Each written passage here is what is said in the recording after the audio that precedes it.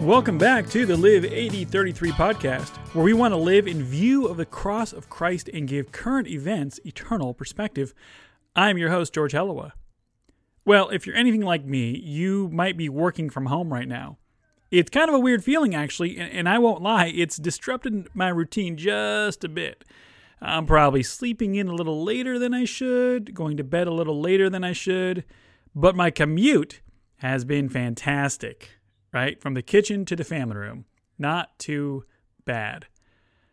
Now, if you're home and you're on your computer, it's hard to stay off the news cycle. There's constantly an alert or there's an update. And living in Southern California, we get federal news, then state news, and then city news. What's open, what's closed. I honestly, I think they had to close Nature this week. People just couldn't handle it. So, who knows? With all the constant news, there's a lot of bad news out there too. And while we did talk previously about fear, this week we're talking about putting our fear in the right place. So I don't want to waste any more of your time. Let's get right to it. And thank you for taking the time to listen. Here we go. So it's week 2 of our social distancing church. And needless to say, no one expected anything like this when 2020 started. Now, the last time we connected, I shared how we should not be afraid. Jesus demonstrated his power over the wind and the waves, and he asked his disciples, "Why are you so afraid? Have you still no faith?" And we talked about the fact that God doesn't want us to fear external circumstances because he is the Lord of the wind and the waves, the God of our circumstances. Now, someone might be wondering, if God is so in control, then why has this pandemic seemingly gotten out of control? Our lives have been turned upside down. Where's God in all of this? Well, there's a couple of thoughts here. First, don't assume that because God's not doing it your way, that he's not doing something, or that it's out of his control. And secondly, God never promises to take us away from the storms, but he does promise to take us through those storms. And he gives us peace in the storms. Because it's in the storms that we realize how firm our foundation really is. And when we come face to face with God's power, in the midst of our circumstances and the situations that would overwhelm us like waves crashing over a boat, we understand what true power and what true peace is. Now, we often underestimate God, don't we? And especially his ability to meet the need of our circumstances. We somehow come to the conclusion that what we are going through is bigger than his ability to deal with it, because it's bigger than our ability. But what we are doing when we say that is making God weak like us. Now, I said before that there are 2 lessons from the story of Jesus calming the wind and the waves. First, based on what Jesus did in the boat, was that we shouldn't be afraid. But a funny thing happened when Jesus demonstrated his power. The Bible says, "And they, the disciples, were filled with great fear, and they said to one another, 'Who then is this that even the wind and the waves obey him?'" See, instead of fear in the wind and the waves, the disciples' fear was now redirected towards Jesus. And honestly, this was the right response. Because the second lesson here is that as disciples, we should learn to be afraid, but of the right thing and in the right way. In our passage in Mark 4, Jesus demonstrates power beyond the disciples' ability to understand. And one of the things I mentioned last week is that we fear what is unknowable, uncontrollable, and unpreventable, like the wind and the waves. So let's not forget, God is unknowable. Romans 11:34, "For who has known the mind of the Lord, or who has been his counselor?" Isaiah 55:9, "For as the heavens are higher than the earth, so are my ways higher than your ways, and my thoughts are higher than your thoughts." God is also uncontrollable.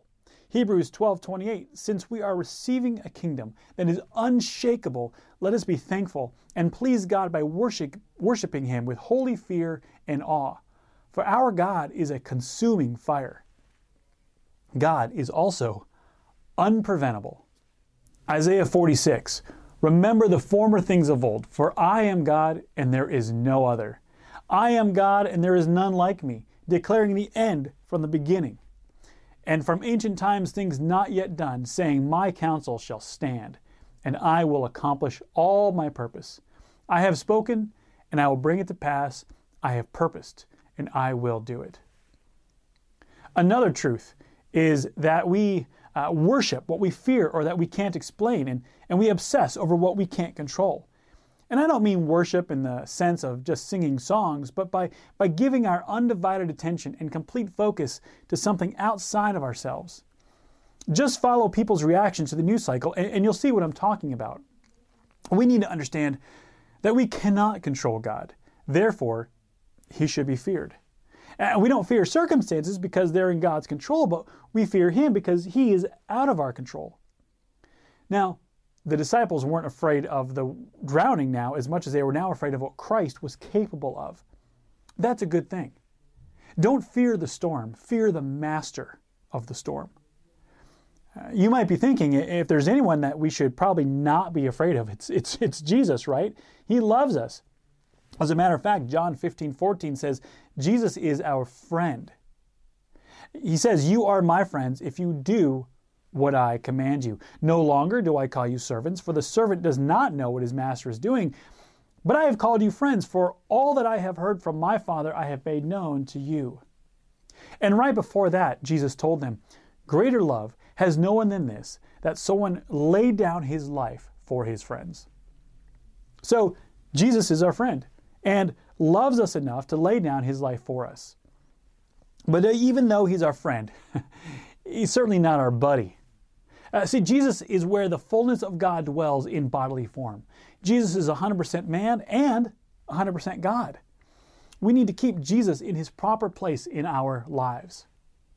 Jesus said it again in Matthew 10:28, and do not fear those who kill the body but cannot kill the soul. Rather, fear him who can destroy both soul and body in hell. Psalm 11:10 reads, the fear of the Lord is the beginning of wisdom. All those who practice it have a good understanding. His praise endures forever. So by fearing God enough to know that he can judge us, and that by accepting the loving gift of salvation through Jesus Christ, we know he won't. And then we are demonstrating godly wisdom. See, another way to describe the fear of the Lord is having reverential awe. Because as Christians who have been saved by the blood of Jesus, we don't have fear the same way others do who have no hope. See, just like admitting the guilt of our sin to God leads to our forgiveness, placing our fear in the Lord means that we'll never actually have to be afraid of him. See, as a matter of fact, 1 John 4:18 tells us, there is no fear in love, but perfect love casts out all fear. For fear has to do with punishment, and whoever fears has not been perfected in love. So accepting God's perfect love as demonstrated at the cross of Christ casts out the fear of judgment. And perfect love also casts out the fear of loneliness or of a God who has forgotten about us. This idea of fear and awe is so deep. We should understand that God is in all ways bigger than us, yet he means us no harm. In C.S. Lewis's classic tale, The Lion, the Witch, and the Wardrobe, Lucy Pensieve famously asked Mr. Tumnus if Aslan, who represents God, was a safe lion. Safe? Asked Mr. Tumnus. Safe? No. But he is good. So God is not safe, but he is so good. See, the beautiful truth is that once you learn to fear the master of the storm, then the storm really has no power over you anymore. So what does all of this have to do with the world today? Well, it's simple, really.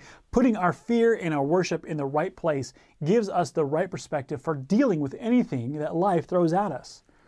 And when we put the fear of the Lord as our focus, and we put him in his proper place in our lives, the wisdom it provides, the wisdom it shows us is that his presence, his power, and his promises actually let us live fearlessly.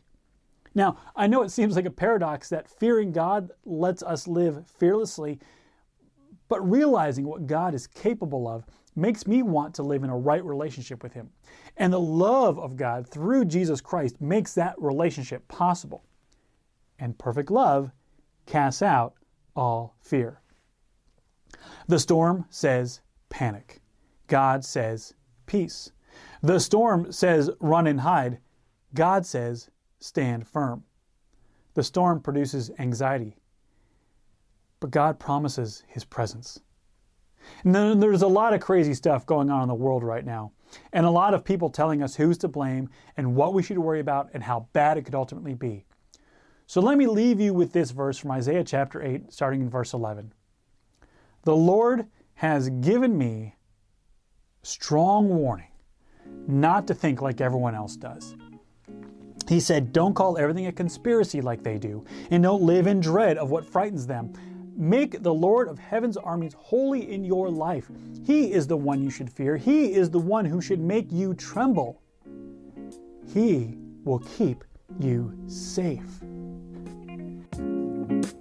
You know, it's the fear of the Lord that is the beginning of wisdom, and the wisest thing that we can do is enter into a relationship with Jesus Christ, a relationship that casts out fear, and a relationship that starts just by accepting the love of Jesus Christ on the cross and just saying to Him, Lord, I know that I'm a sinner. I know I've made a lot of mistakes in my life, but I also know that Jesus died on the cross for me.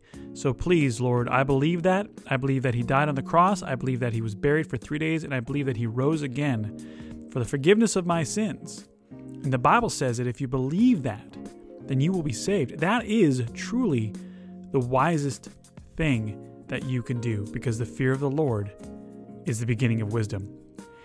If you'd like to know more about a relationship with Jesus, if you have thoughts, you have comments, or you just want to say hi, email us at live8033@gmail.com.